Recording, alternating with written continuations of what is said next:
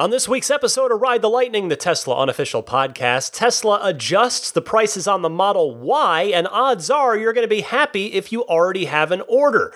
Plus, updates on Gigafactory 3 in Shanghai and a possible location for Gigafactory 4 in Europe. Tesla brings another service in-house and more.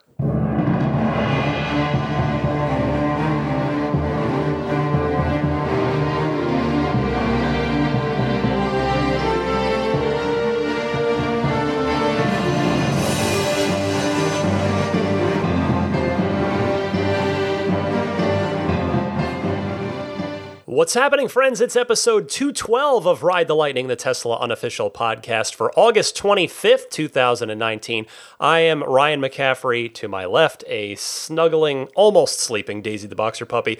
And if I sound a little off this week, I do apologize. I might sound a little nasally.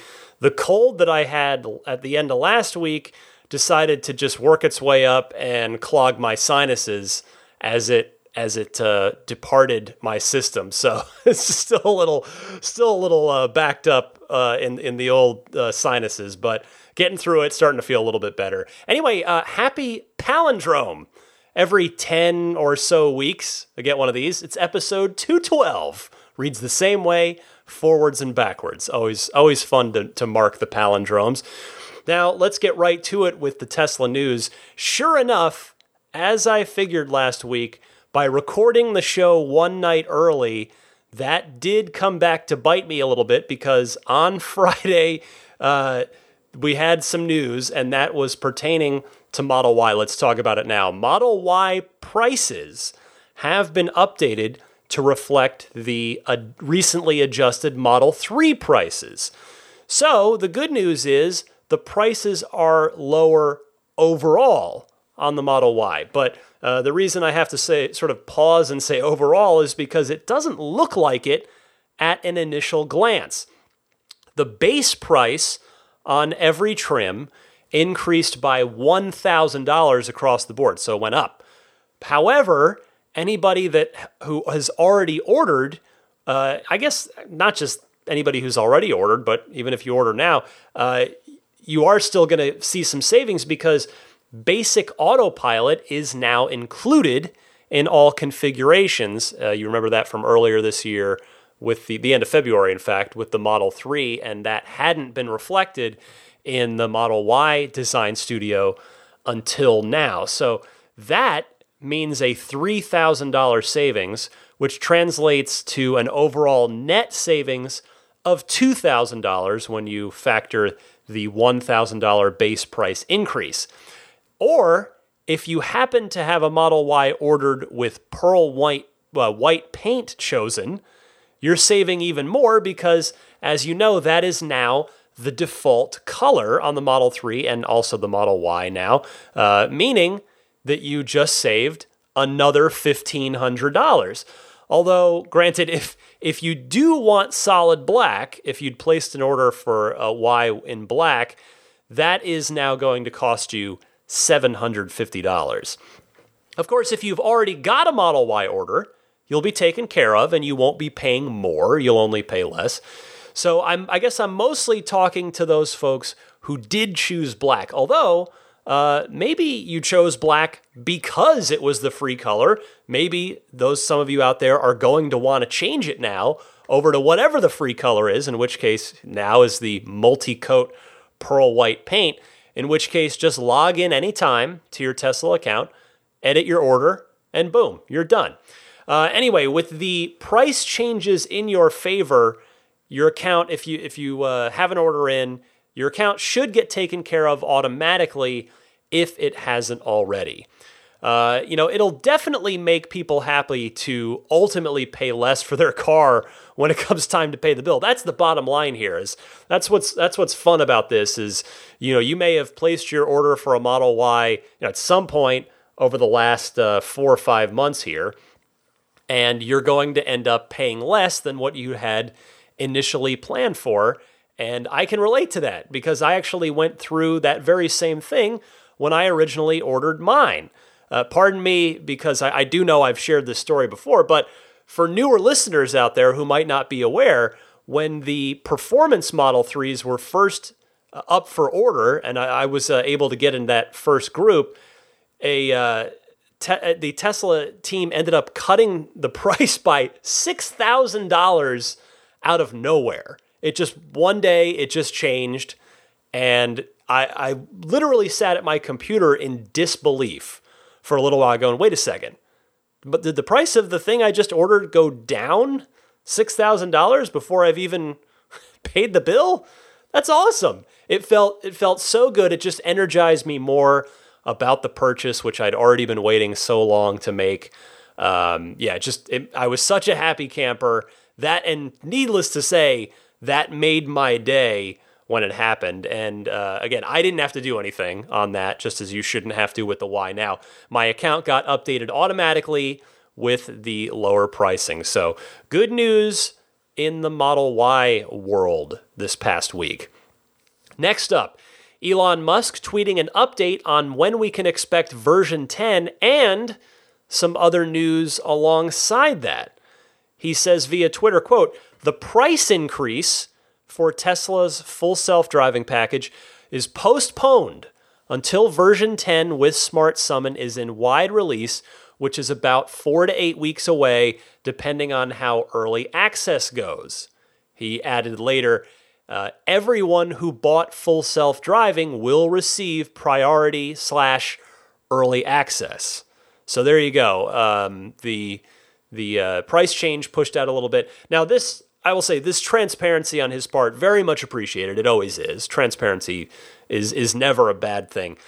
If you were on the fence about buying the full self-driving upgrade for your car now versus later, well, you've now got a little bit of extra time to decide on it, probably 3 to 8 weeks or so, something like that, or about 1 to 2 months roughly. But a few other things I wanted to comment on with this. First, this doesn't actually change the timeline on version 10 much, if at all, from when Elon had originally mentioned this. That same, that 4 to 8 weeks or 1 to 2 months from when he tweeted this puts it at late September through pretty much anywhere in October.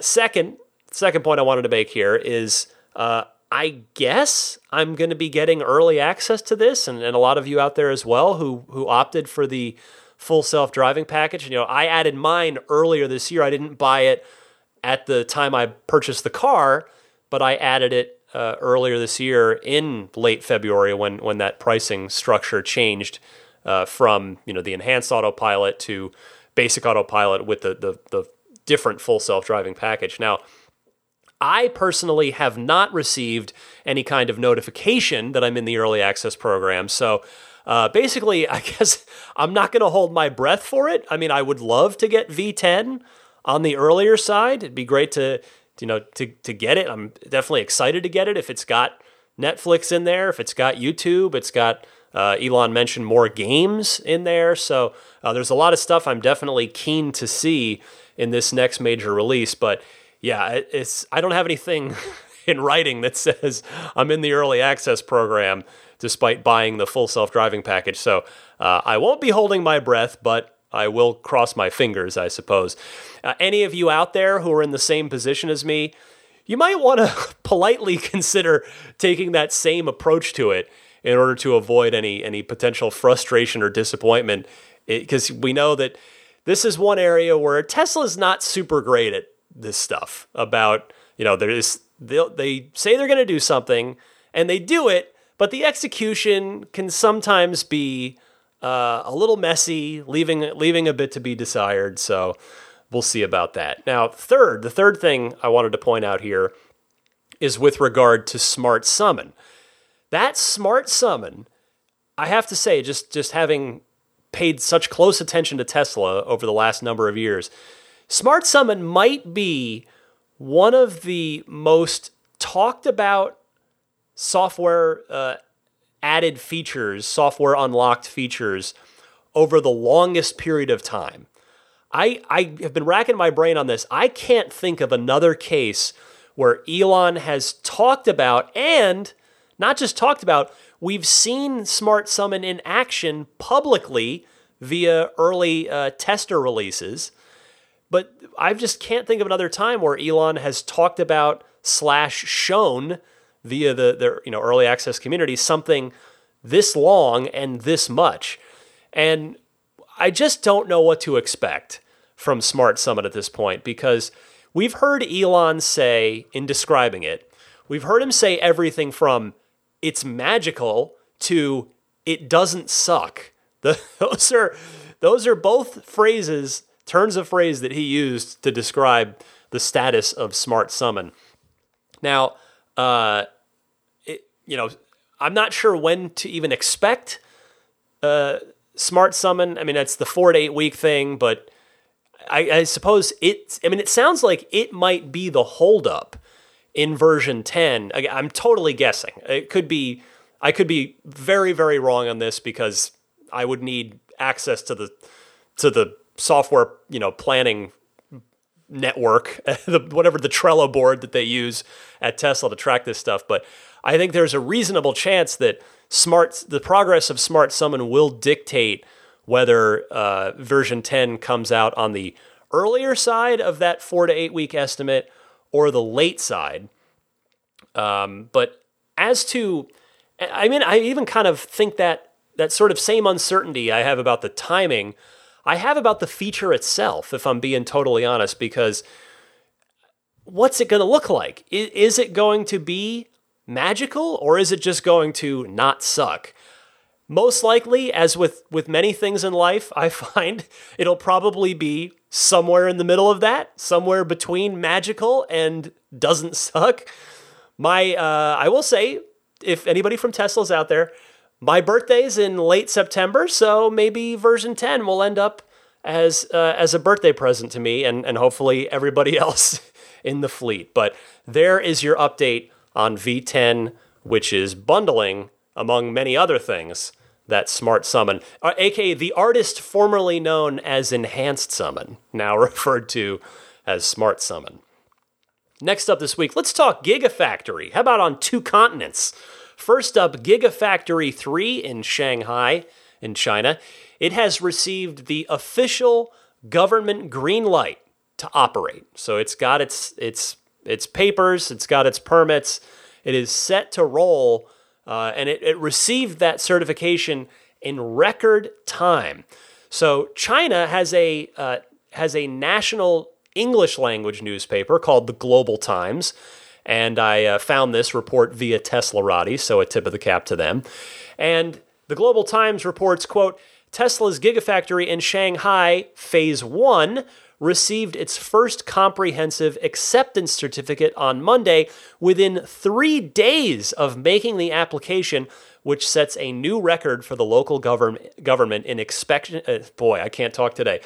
A new record for the local government in inspection and approval timing, end quote. I'd like to remind you at this point as well, it's only August. We are still in August. If you haven't seen, by the way, the progress on this facility lately, it just continues to astound. So Tesla's global vice president, Grace Tao, said that construction is mostly complete, that equipment has been loaded in and is being debugged, and they are on track to start deliveries of locally produced Model 3s by the end of this year. That is just absolutely fantastic news. Now, again, I said Gigafactories. Let's talk about the other one that doesn't even partially exist yet. It still only exists in idea form, Gigafactory 4. Multiple German news sources are reporting that Tesla is zeroing in on Germany. I want to tip my cap here to Reddit, and specifically Reddit users Katze Zona. I'm not sure if that person is a listener. And then that person posted the topic on Reddit that I found here, and then Schmarns for posting an English translation of the German reports. And it is as follows. Tesla is interested in a production site in Lower Saxony. A spokesperson for Economics Minister Bernd Althussmann aka the CDU, confirmed that the ministry had presented, quote, potential locations in the state to Tesla company representatives. The electric car producer had previously approached the Lower Saxony Ministry of Economics. So there is apparently some mutual interest here. Returning to the report, according to our editorial staff, and the staff in question is from nwzonline.de, which obviously means it's a German site, the main focus was on possible locations near the coast. According to the Hannoversche, wait, hold on, I got to butter up on my German here. Hannoversche, there we go, got it on the second time. Allgemeine Zeitung, aka the HAZ, Emden and Amesland are to be at the top of the list of candidates. The ministry did not want to comment on this, probably, of course, because they're in active discussions with Tesla, and you don't want to leak anything to the press and potentially ruin a deal as it is in the works. But anyway, pardon me for struggling through my German there. It's been a while. College was the last time I took any German. But I have to say, I hope it is Germany. I hope that's where Gigafactory 4 ends up. And I don't say that out of any competitive desire to see Tesla beat the likes of, the Volkswagen Group and Daimler and BMW on their home turf. It's not even about that. I try to look at electric vehicles the way Elon does, which is the more the merrier. I mean, I've seen electric vehicles get made that are either aesthetically hideous or so lacking in features that it makes me frustrated. It's like, why did you do this? But there are also some awesome electric vehicles out there and some more great ones coming. The Porsche Taycan is looking real sharp, and Porsche is really starting to ramp up the marketing effort on that. So the more the merrier. But anyway, the reason that I personally would like to see Tesla put Gigafactory 4 in Germany is because there's just so much talent there to pull from, to hire from, and to make Tesla better. Germany is, by default, the home to so much automotive talent at every single level, thanks to the sheer number of car companies that call Germany home. I just rattled off a few of them. And as a bonus, Germany is also pretty centrally located in Europe, and we know very well that Tesla is a company that searches for every single efficiency it can get in all aspects of its business. So I'm crossing my fingers that it is going to be Germany. It appears that possibility is being seriously explored both by Tesla itself and one of the local governments within Germany there. So good stuff. Now, let's talk more good news. At least based on my experience, I think this is a good news story. It may be a non-news story to some of you, but this one matters to me. Tesla is now offering its own glass replacement service. An email went out to customers in cities around the United States. I got one, and a lot of Redditors around the country got one, people just checking in from all over the place. And that email says, in part, schedule an appointment with Tesla service for all glass replacement on your Tesla vehicle. Replace your damaged windshield or other glass with professional craftsmanship and in-house expertise. If you are curious if you've received this message, it's not a physical email. Mine showed up in my Tesla app in the inbox. If you click on the settings icon in there, it'll take you to your inbox. It should light up with a little red bug on there to let you know that there's a new message. But anyway, if you have been listening since before the Elon interview, you may recall that over the holidays last year when I had driven my car to Arizona, I took a large rock to the very top of my windshield, and it easily put damage beyond repair into it. So, had to suffer through that for a little bit. But the suffering part really came because it was an extremely annoying ordeal.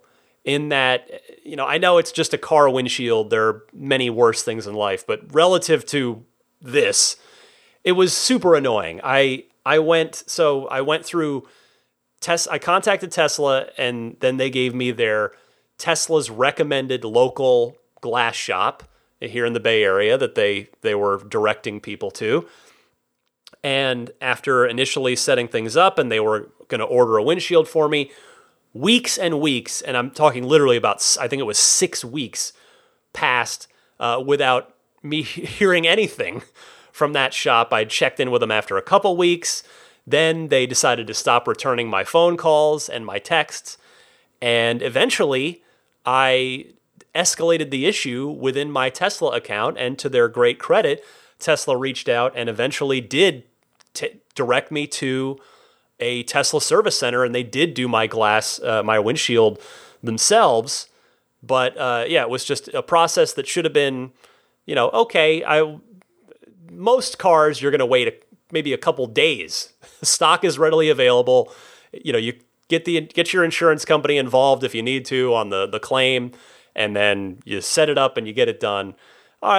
Tesla willing to be a bit more flexible. I know they're a young company, a lot of growing pains, but yeah, it was just super long and drawn out. So I, for one, am very glad to see that Tesla is bringing this in-house. So I hope you never have a poor experience like I did. In fact, I hope none of you ever even need to have any glass repair or particularly replacement done. But, windshields are things that tend to get cracked over the life of driving and using a car. So hopefully I'll never need it again. Hopefully none of you ever will. But if we do, we can go straight through Tesla, which I think will probably end up being a good thing. Finally this week, after a 3-day hearing, Colorado's Air Quality Control Commission has decided to approve the adoption of a zero-emissions vehicle mandate. Thank you to Teslarati for reporting on this story. Teslarati writing, quote, "With this landmark decision, Colorado has become the 10th state to join California's zero-emissions vehicle program, which is expected to improve air quality in the region while pushing automakers to expand their electric car offerings. The adoption of the ZEV mandate, which requires car makers to roll out more zero-emissions vehicles, was met with widespread support from members of the commission. The results of the vote were 8-1, with Commissioner Tom Gonzalez being the sole official who opposed the mandate. Colorado Governor Jared Polis said, quote, "In one of my first executive orders as governor, I asked for the Department of Public Health and Environment to increase the choices Coloradans have when it comes to purchasing electric cars by increasing the number of models available in our state, and we got it done within a few short months.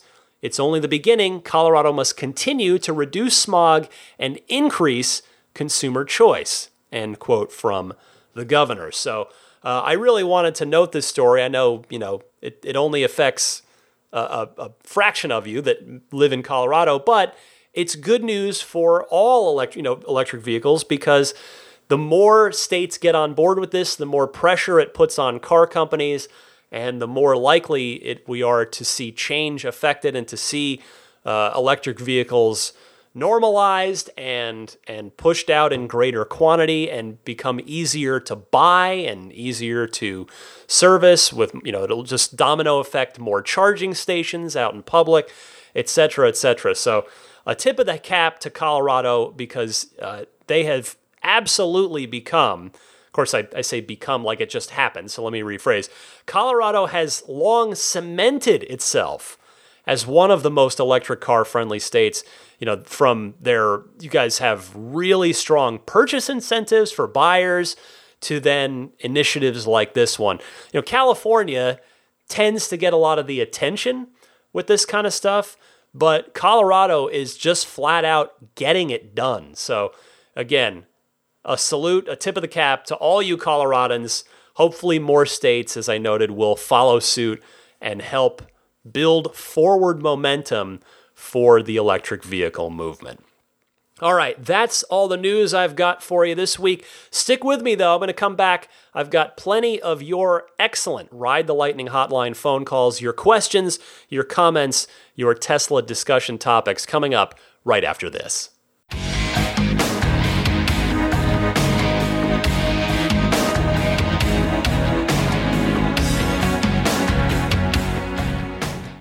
Count them, 10 excellent phone calls from you guys queued up and ready to go here in the Ride the Lightning hotline. Before I get to those, a friendly reminder that I welcome, appreciate, and invite you to participate in the Ride the Lightning hotline. You can dial me anytime. There are two easy ways to send in a call. You can either use your smartphone's built-in voice recorder, record your question on there. Please try to keep it to 90 seconds or less so that I can get to as many calls during each show as possible. And then email that file to me at teslapodcast@gmail.com. Or you can call and leave a message on the toll-free Ride the Lightning hotline. That number is 1-888-989-8752. That's 1-888-989-TSLA. And hey, if you know someone special with an upcoming birthday, anniversary, graduation, or some other special occasion, you can give them a unique gift of recorded voices from friends and family telling them why they're special. The recordings can be podcasted, which is what I do with them, or put onto a keepsake. Visit lifeonrecord.com to learn more. Let's learn more now from Michael in Houston, who wants to talk about Tesla gaming. Let's do it, Michael. Hey Ryan, this is Michael from Houston, Texas, long-time listener, first-time caller. Had a quick question about gaming on the Tesla, and I'm sure you might have some insight on this based on your day job at IGN. My question is actually about Google Stadia. I was watching the reveal video again the other day, and one thing that was mentioned was the vision is to eventually be able to use Stadia and stream games from any device that has Chrome. And obviously the Tesla browser is Chromium, not Chrome, and I know there's some differences there, but my question is just, if you could ever see, Tesla's being able to use Stadia, and obviously would make our supercharging trips a lot more fun. And, I know Tesla has some games in the works and has a decent library of games to play now, but I can't imagine how much fun it would be to be able to play, an even huger or much larger library of games. Love everything you do. Appreciate the podcast, the consistency, the quality, and keep it up. Thanks. Interesting question here, Michael. I think the best answer that I can give is this. If it is technically possible, I think Tesla will do it. I really do. I mean, this is a company that publicly states from its highest official that its cars are intended to be as fun as possible. And they've already added not one, but at this point, upwards of a dozen video games that are either already available in the car or on the way. Got Cuphead on the way. We got Fallout Shelter on the way. Chess just hit. Beach Buggy Racing 2 just hit, plus a bunch of the Atari games. So it's a pretty nice collection of stuff right now. But Cuphead in particular, let's just talk about that for a quick second. Cuphead is it's a gamer's game. It is a hardcore game that's got some pretty serious challenge to it, to the extent that the Tesla version of the game will not work unless you plug in a USB controller. So it requires an additional peripheral in order to work. So that to me says that Tesla isn't interested in sort of dumbing down any of the game stuff to have so that everybody can have a universal in-car experience. It says to me that if a developer has a fun idea that they want to do, that Tesla is going to work with them in order to make it happen. I will say my one and only concern about Stadia with regard to Tesla in the cars is bandwidth. 5G has been a big push with Stadia, even though it says it'll work on existing stuff, but 5G is supposed to sort of be the real killer, it's not a killer app, I guess, but the killer bandwidth to get that going. And I don't see 5G hitting Tesla cars. I don't think they're going to be putting in a 5G chip anytime in the near future. It just doesn't seem like it's needed. Of course, I say that very ignorantly. For all I know, Tesla might be foaming at the mouth to get 5G chips in the car because maybe it would allow them to send back a lot more neural network data to the mothership, more data and send it faster. So I could be super wrong on that, but I say that, I guess, with the historical precedent that the LTE chips that are in the cars now, Tesla was pretty slow to adopt those. Like a 3G cellular chip was in the car, 3G antenna. I mean, for a long time, like well after LTE had been established in the smartphone, mobile phone world. So we'll see about that. But with the, let's just say, existing bandwidth situation, currently Tesla foots the bill for the AT&T cellular / data service that is in your car and my car and all the cars.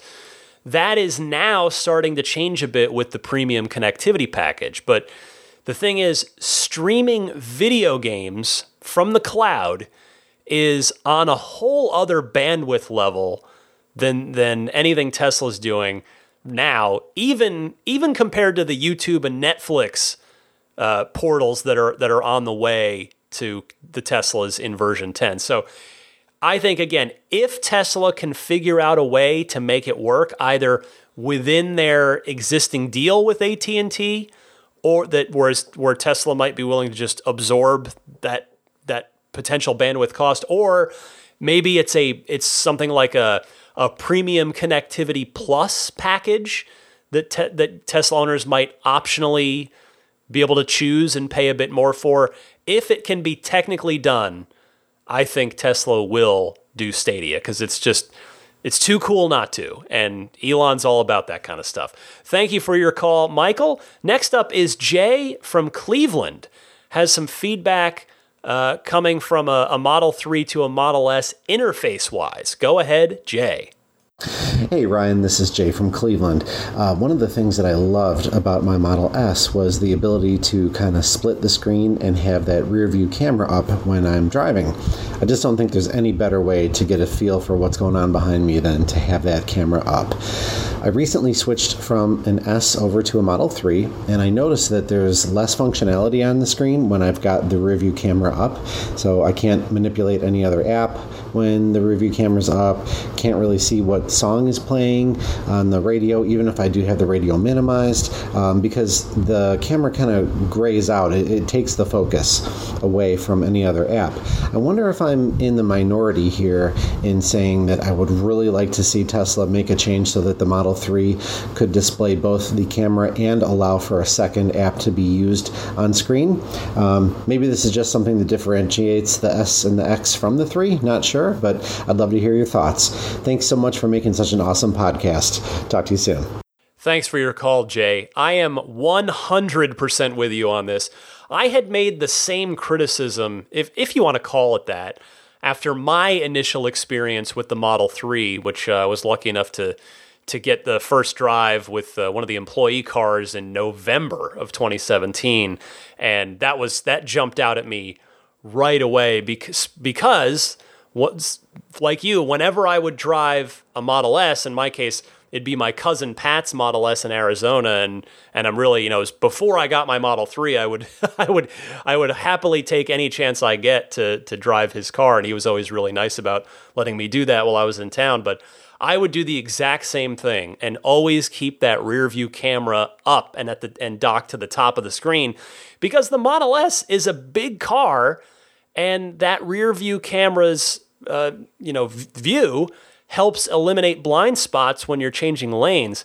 I'll tell you, I'd also love to see a tweak made to the Model 3, and if not, maybe, I don't know, if maybe a Model 3 wouldn't quite be able to accommodate a second app in a user-friendly way, but I would at least like to see the minimized music player, which is, by the way, the only position I ever use it from is that final lower quarter docked position.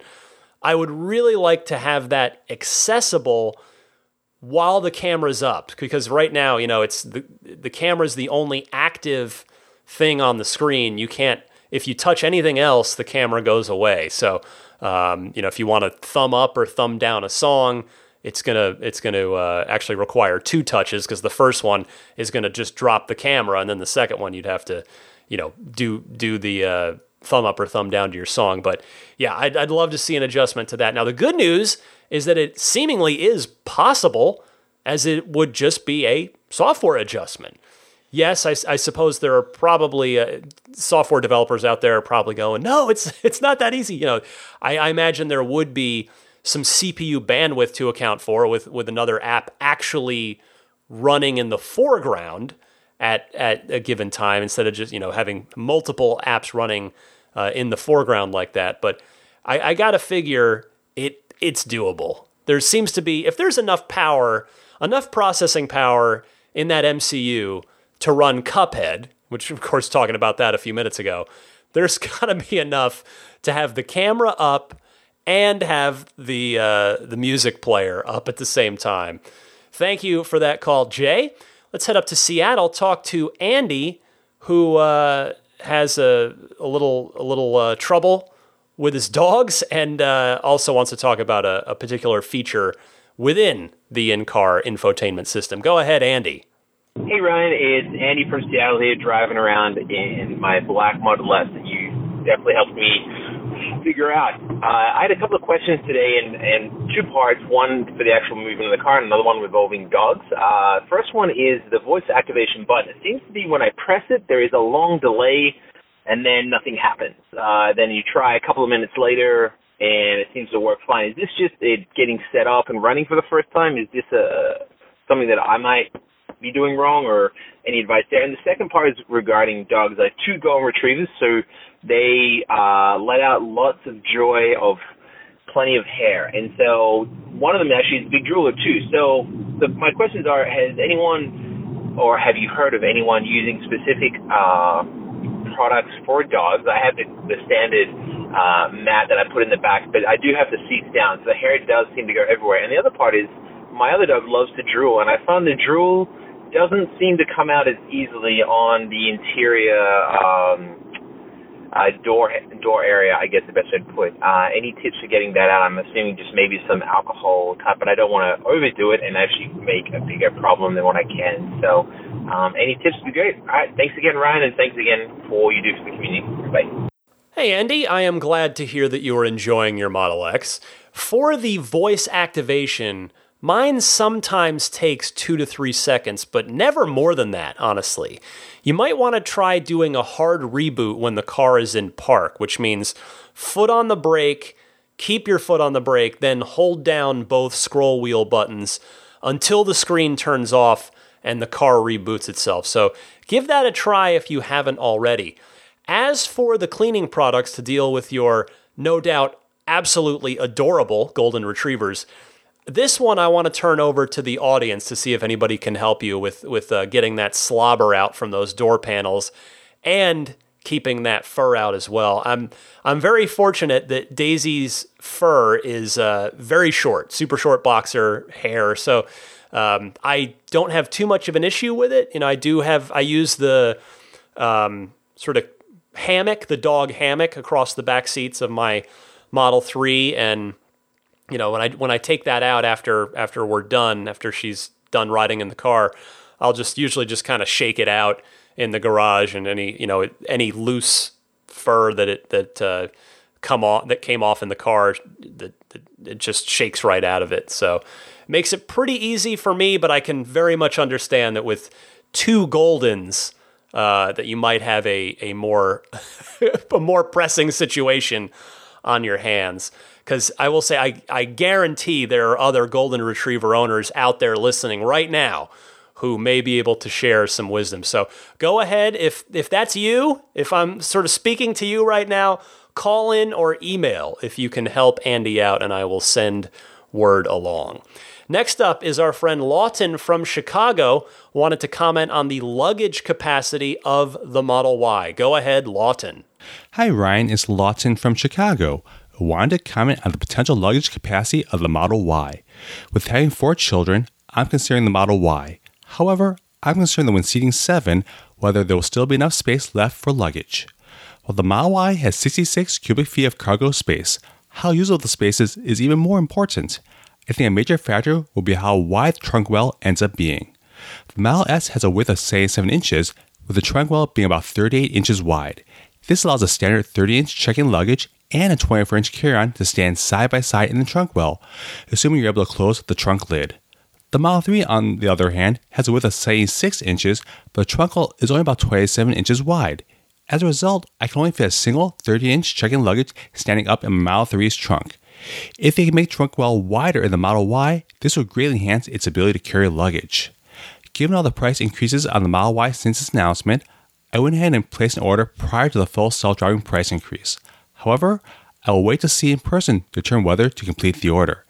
Thanks for all the Tesla fun and insight every week. Look forward to your thoughts.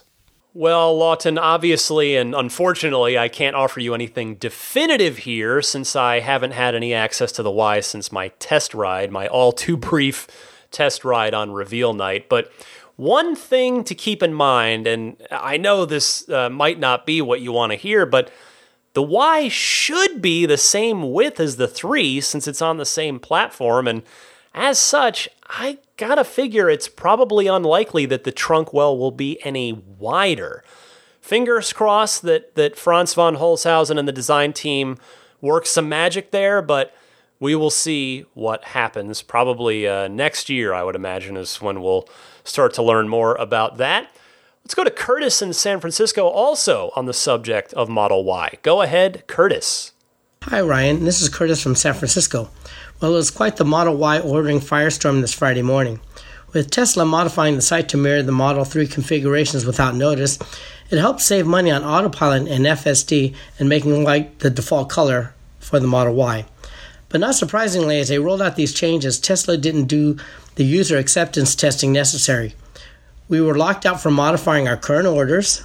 People, including myself, have been canceling and reordering this morning at a frantic pace, and also with FSD going up Saturday, the urgency only increases. What are your thoughts of all the implications this simple change has caused? Several 100,000 refunds and reorders, call centers and stores getting flooded with customers trying to get the orders changed since they don't want to lose their place in the queue by canceling. Would appreciate your perspective. Thanks. Well, Curtis, I know that it was probably super stressful because you thought the full self-driving price increase was coming the next day. So I sort of preface this by saying, that I recognize that, but I honestly don't think it was too big of a deal. First of all, I doubt Tesla even has several 100,000 orders for the Y, since they have been intentionally downplaying it so as not to detract from Model 3 sales. I mean, you can refer back to my interview with Elon where he mentioned that.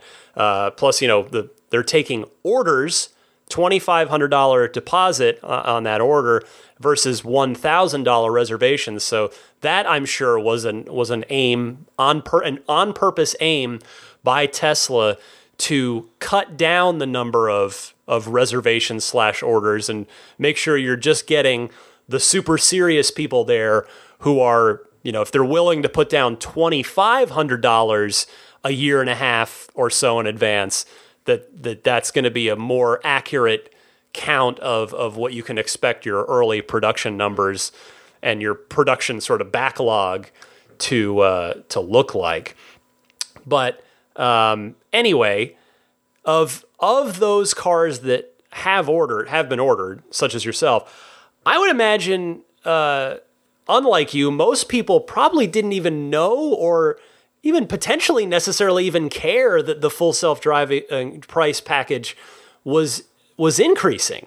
Remember, too, it's savvy enthusiasts like you are really, in the grand scheme of things, kind of, I guess all of us to some extent, if you're listening to a Tesla podcast, you're in the minority of all Tesla owners. That's not a bad thing. You're super enthusiastic, just like I am. That's why, hopefully that's why you're listening, and that enthusiasm is a good thing. But, a lot of people, the majority of Tesla owners don't, they're not sort of all the way down the rabbit hole on this stuff like we are. They just bought it for whatever their reason for buying it was, and they don't browse forums or listen to podcasts or what have you. But it's the same way with any product. You've got diehard Xbox players, and you've got way more Xbox players that never look on the internet for anything about their Xbox or the games. They just see commercials on TV for games they want, and they buy them, and that's the end of it. But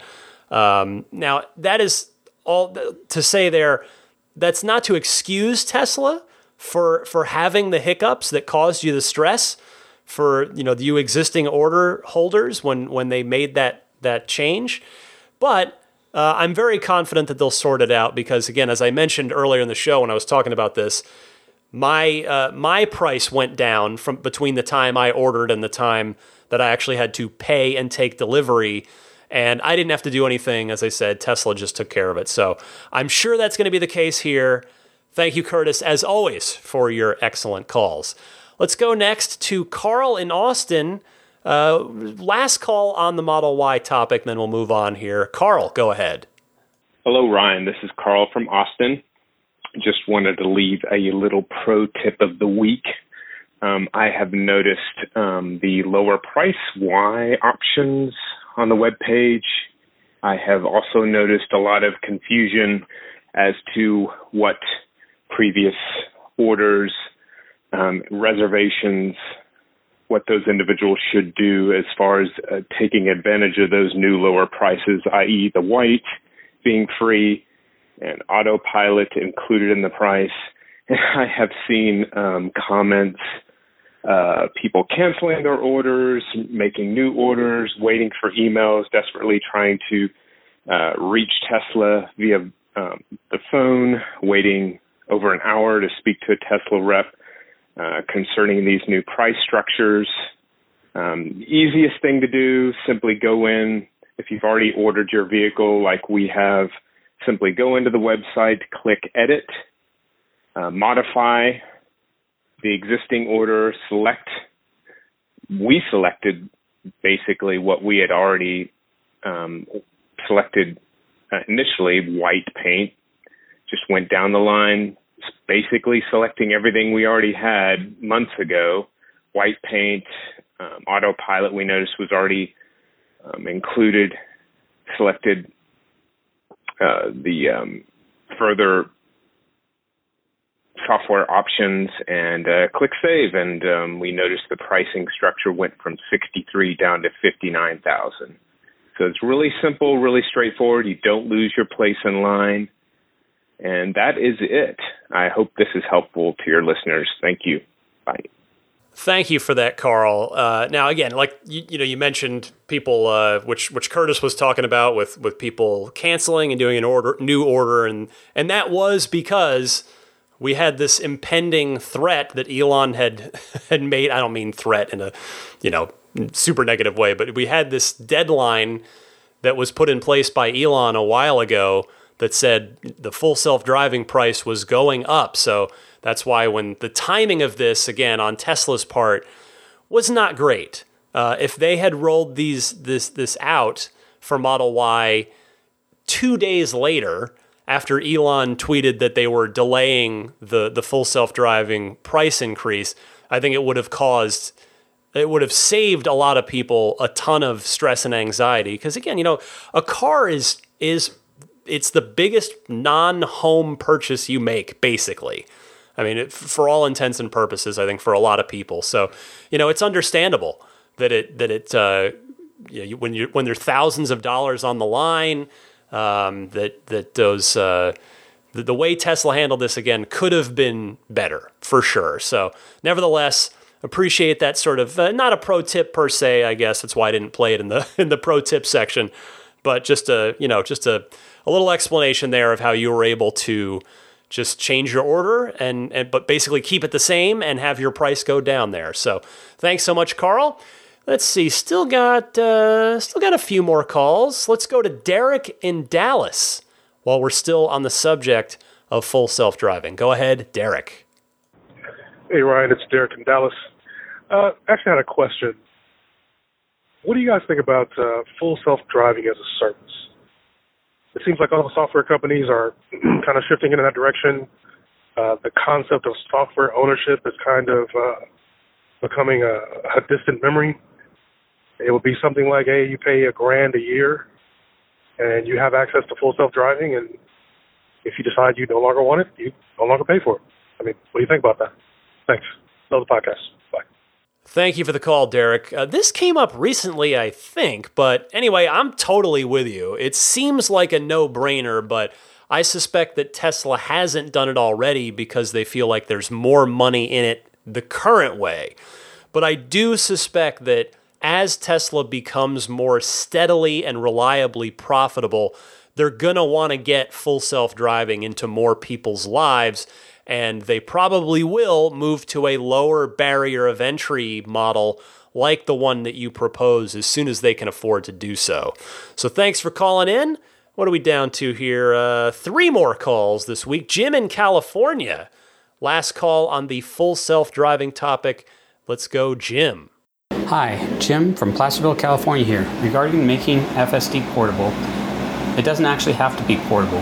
What I want is a guarantee from Tesla that if I buy FSD on a car and trade in that car to Tesla for a new model, I will be given a trade-in credit for the full cost of FSD on the new car, regardless of what I paid for FSD or what FSD costs at the time of my trade-in. It doesn't matter if they decide to resell my car with FSD or turn it off, since it is just a software switch. Regarding Tesla insurance, it seems like Tesla should not even require me to pay a deductible if autopilot was engaged at the time of an accident. Also, Tesla insurance should encourage autopilot usage by giving a discount on premiums based on % of miles driven on autopilot. Finally, it seems like no insurance company will be able to compete with Tesla insurance and the data they will have to prove the fault in accidents. I can see a day when Tesla insurance is half the price of the other insurers. Well, I certainly hope you're right about Tesla insurance, Jim, and I suspect having it cost significantly less than other insurers is probably one of the ultimate goals of the program for Tesla. I really think that the insurance program is by far one of the biggest wild cards in the entire company. I mean, maybe wild card isn't quite the right term, but what I mean by that is from a public-facing perspective, our perspective as Tesla enthusiast Tesla fans, the insurance offering is one of the biggest unknowns. What's the coverage plan going to look like? How much is it going to cost? What's going to differentiate it from other traditional insurance company plans, et cetera, et cetera. So here's hoping that we finally get those answers very soon. Thank you, Jim. Our penultimate caller for the week is Cody, who wants to talk about efficiency. Go ahead, Cody. Hi, Ryan. It's Cody. Just had a question for you regarding acceleration, battery health, and probably math and science. Is it better for the Tesla Model S 3 or X to accelerate quickly to the desired driving speed or gradually accelerate towards it? You know, I don't mind being off the line if it's going to help me achieve better mileage, but I will be okay if I have to gradually accelerate as well. Just curious if you know if anyone has done the math, and I appreciate your insight. Thanks so much. Thank you for the call, Cody. Now, if I'm wrong here, people can feel free to correct me on this, but based on my experience with the Performance Model 3, it sure seems like stomping on the accelerator is always going to be less efficient. When I go on drives where I hit a bunch of red lights with nobody in front of me that I can safely gun it from, because it's fun and I will do that if it's safe to do so, my watt hours per mile number is always higher, aka worse, than when if I were to do that same route with a lighter foot. But the thing to remember, here's the thing. Even if you drive it like you stole it, you're still getting 90 plus miles per gallon equivalent. And your fuel, your gallons, quote unquote, air quotes, cost pennies compared to actual gasoline gallons. You know, it's not like a supercar that's only going to get 8 miles per gallon by driving it hard. So my personal philosophy is that I don't worry about it and I just enjoy my car because it's costing me fractions of a penny to activate my own personal roller coaster when I feel like it. And again, when it is safe to do so. Thanks again, Cody. Last and most certainly not least this week, Dave from Fort Pierce. Again, not a pro tip per se. I thought this was very relevant information for those of you who may have older Model S and even Model X. So, 2013, 2014, even up through kind of 2016 on the S side and the 2016 Model X's. A good note here from Dave. Hey, Ryan.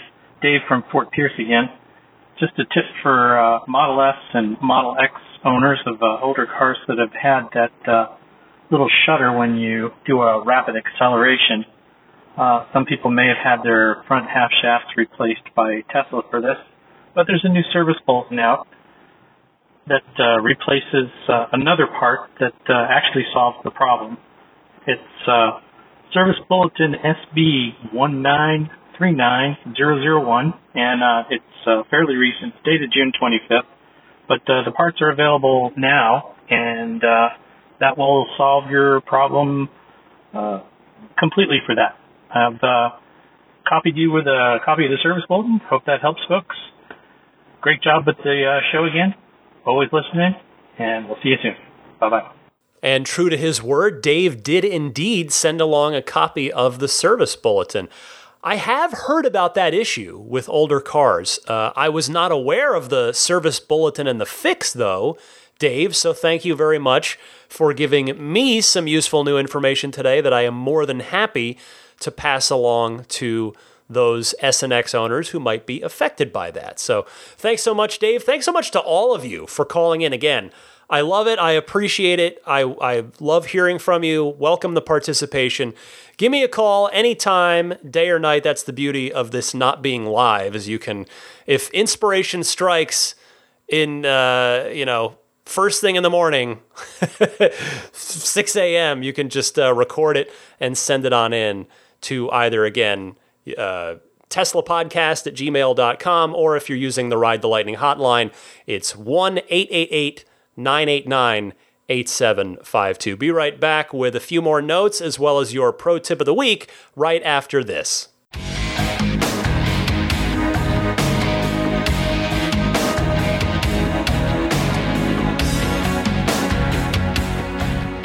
Well, I am very much looking forward to washing my car tomorrow. It has been far too long. I wasn't able to clean it last weekend because my parents were in town. They were staying with us, so there wasn't time to sneak away and wash the spirit of adventure. But I guess the only other really thing I can mention is I've got a service appointment coming up. Wasn't able to get a mobile appointment, so I am taking it in next week to the San Francisco Service Center. I've got a tire rotation, and then I think I might have mentioned a while ago, I have my inner left taillight is like the housing of it, it's slightly loose. Like you can kind of jostle it slightly with your hand. When I came back from the Model Y event and stopped at Kettleman City, there was a Ranger, a Tesla Ranger, a mobile service tech, just stationed there, who was super nice and took a look at it for me while I was charging up, and he wasn't able to adjust it, so it is a part issue. He made a note in my log and my service log, and I tried to get it replaced a while ago and never heard from Tesla it was the last time I was in there, which was for a flat tire. But anyway, so doing that, and then the only other thing, I'd be curious if anybody out there has this same issue. So on my white seats, I've got a little bit of black discoloration, seemingly from the seat belt on the passenger rear side where my daughter always sits. And it was, she had, for the first year that I had the car, she actually just was able to get rid of it recently because she's old enough now. We had just a booster seat there, and I would just keep the seat belt kind of not wrapped around, but just sort of hooked onto the handle of, the outermost handle of that booster seat, which just made it easier for her to get in and sit in her booster seat and grab the seat belt and get it plugged in. But over time, there is now sort of right, behind the seat belt, up near the top of the seat, there is a black spot there, which is kind of a little frustrating. Obviously, it's a new car that, it doesn't get that much wear and tear. It just seems like it should not be the case. So I put that in my notes for them to look at. I'm very curious what they're going to say. But if you've had a similar thing with your white seats, again, I guess particularly the rear ones, I would be curious to hear from you if you want to drop me an email about it. But I'll let you know how that service appointment goes next week. And for now, let's do the pro tip of the week. I think this is a good one. Stefan in Monterey wants to talk about a particular little workaround. More, I guess, not so much a pro tip as a pro workaround. Go ahead, Stefan. Hi, Ryan. This is Stefan in Monterey. I really appreciate that the Tesla turns off Sentry mode when it knows that the car is at your home address. But it's a little frustrating that we can't set it to do the same thing as far as locking the doors automatically. When I'm in my garage, often I go into the garage, realize I've left my phone in the house, got to go back into the house, get the phone to get into the car. So a little workaround that I've set up is that I've created a separate profile called Home. I've set it so it doesn't lock the car. And then when I park my car in the garage, I press Home. Car's not locked, stays unlocked until the next time I want to drive the car. Then I get in the car, just push my user profile for myself, and then I'm back to the car automatically locking when I'm away from it. So that's a little workaround for those people that might sometimes find themselves in the same situation as me. I wish, though, that Tesla would offer some kind of a setting so that when it knows that you're at this particular address, it wouldn't automatically lock. Thanks again for all the hard work. Love the podcast. Bye. Excellent workaround there, Stefan. Thank you so much for calling in with that. And by the way, one more quick note on that seat discoloration issue on the back seat there. I have tried cleaning it. I've tried using the baby wipe and the same method I use to clean the seats normally, and no luck. So have Tesla take a look at it, see what they have to say. Anyway, that'll about wrap it up for this week's edition of Ride the Lightning, the weekly Tesla unofficial podcast. If you do enjoy this podcast, and if you feel like I have earned your support, because I do feel like it cannot be given, it must be earned. But, I'm here for you every week. If you've been with me for a while and you enjoy this and you want to support me, the best way to do that is on Patreon, where there are plenty of different tiers you can choose to support at, and that each tier comes with different little perks and bonuses for you. The regular show, the regular podcast here will always come to you, will always come out for everyone every Sunday at 9 a.m. Eastern Time. But if you do see fit to throw some support my way, I'd sincerely appreciate it. You can learn more on my Patreon page, which is found at patreon.com/Tesla Podcast. Patreon spelled Patreon. If you're in the market for Tesla accessories for your car, and maybe even some stuff for yourself to wear, AbstractOcean.com has got an excellent selection of stuff. Their most popular items being their center console wraps, different textures, different materials, so you can give that some different looks. They've got tempered glass screen protectors for the center screen of the Model 3, all kinds of stuff. Just take a look over there, abstractocean.com, and when you've got everything that you like in your shopping cart, use the coupon code RTLPodcast at checkout. That's one word, RTL Podcast, to get 15% off of your very first order. Meanwhile, Immaculate Reflections, $100 off any ceramic coating if you need a great detailer in the Bay Area, Immaculate Reflections took great care of me, and I'm confident that they'll take great care of you as well. And again, that $100 off any ceramic coating or paint protection film package, unless you go with a full body paint protection film, in which case it's $250 off, plus there's an additional discount for military members and veterans if you present your military ID. So to learn more and get in touch with Jeff at Immaculate Reflections, you can go to his website, irdetailing.com. You can also see plenty of examples of Jeff's work on his Yelp page or Instagram. On Yelp, it's yelp.com/Immaculate Reflections. And on Instagram, the handle is Immaculate_Reflections. If you're buying a Jada wireless charging pad for Model 3, if you've got a Qi-capable smartphone that'll charge wirelessly, you can get an excellent wireless charging pad made by Jada in your car. I've had it in mine since the first version of it came out. Now version 2 is what you get when you order, and it is way better than version 1 was. It's outstanding. It is performance Model 3 proof. You can launch the car and the phone won't go flying off of its wireless charging pad.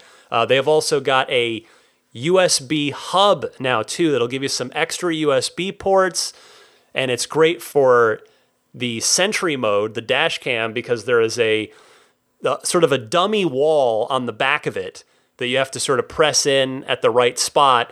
You take off of that little fake wall, and then you plug in behind that. You plug in your USB stick for the Sentry mode. So if the criminals do wise up to Teslas and start trying to take the USB sticks when they break into the car, it's probably going to take them a lot longer to figure out how to find yours if you've got the Jada USB hub. So anyway, if you're in the market for either of those things, I don't have a discount to offer there, unfortunately, but I would humbly ask that you use my referral link, because in full transparency, they'll throw me a few bucks from the sale if you order it through my link, which is getjada.com, GETJEDA, getjada.com/REF/8. As I mentioned earlier, TeslaPodcast@gmail.com. That is the way to reach me via email. If you want to follow me on Twitter or Instagram, it's at DMC_Ryan. My apologies that I haven't been posting much to Instagram lately. Between the family vacation that I had and then coming back just straight into the fire at work, it's I just haven't had time to do any fun car pictures and post them up there. But since I'm cleaning the car this weekend and heading to the service center, I'll try to post up some fun stuff there coming up. And I think that will about wrap it up, other than, of course, saying hello and thank you to the wonderful Patreon producers. These are the folks that are at the producer tier, which one of their bonuses is they get their names shouted out each week. They also get the monthly bonus episode, which, by the way, I intend to do the September one. I want to do it next weekend and get it out right at the beginning of the month there, beginning of September.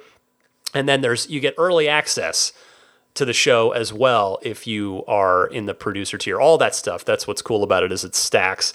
So thank you to the Patreon producers: DJ Harbaugh, Pete White, Wolfgang Obergen, George Cassiopo, David Brander, Jonathan Wales, Alexi Heft, Logan Willis, Matthew Parra, Michael Lester, Robert Miracle, Jason Chalukas, Joe Edgel, Tim Hyde, Marcus Mayenschein, Lars Hoffman, Lawton from Chicago, Peter Chalet, Rome Strack, David Vakil, Ulrich Lassa, Luke A., Eric Randolph, David Nondahl, Gabriel Salays, Jerry and Mary Smith, Brian Hope, Bill Royko, Lyle Austin, Joel Sapp, Dorian Steve Guberman, Luxendary.com, Michael Waddle, Daniel Grummer, Jeremy, Josh, Jeremy Harris, Tesla Owners Taiwan, Rob Brewer, Ron Lee, Larry Lynch, Chris Konesnik, John Cody, Matthew Wright, Aaron Appleby, Charlie Gillespie, Kaz Barnes, Neil Weaver, David Perella, Sunil Joseph, and Dennis Peak. Thank you all very, very much for your continued support. If you don't already subscribe to the podcast, no more money talk, because subscribing is in fact free. That is just a way to have the podcast delivered to you automatically rather than you having to come and find it each time a new episode is available. So that's why you subscribe, and you can do so via iTunes, Google Podcasts, Stitcher, TuneIn, Spotify, or YouTube. I'm also just, audio only on YouTube as well. So that will wrap it up for me. I guess the one other note I would make is just a quick thought. If you've been listening for a long time, you know about my last dog and how much she meant to me, Maggie the Boxer, who was, really my first dog. We had a family dog growing up, but my first dog, and I, heartbreakingly lost her at the age of just 10 and a half, which, a little on the younger side for boxers, but that dog meant the world to me. And she would have turned 13 this coming week had she not been afflicted with the malady that she had. Because boy, that's what made it so hard, was you could see it in her eyes that her spirit was still as strong as ever. Just the body wasn't. The mind and spirit were willing, but the body wasn't so. I think about, she could have still been here. I mean, 13 would be pretty impressive for a boxer, but I've met 13-year-old boxers before. So, nothing against Daisy. Daisy's been really brilliant. I mean, she's been the ideal successor. Nothing can ever replace Maggie for me, and I don't compare them. But Daisy's been wonderful. But yeah, it's a happy would-be 13th birthday to the amazing Maggie the Boxer, San Francisco SPCA therapy dog, companion of mine through the most difficult time of my life, which was, 11 years ago now. It's a long time. In any case, I'm talking too long. I am taking too much of your valuable time. And I'm ending the show on a down note. No, I'm going to turn this positive. Maggie, if you're somewhere, happy 13th birthday. Hopefully you are running free somewhere, and hopefully I'll get to see you again. Happy electric motoring to all of you, and I will see you again next week.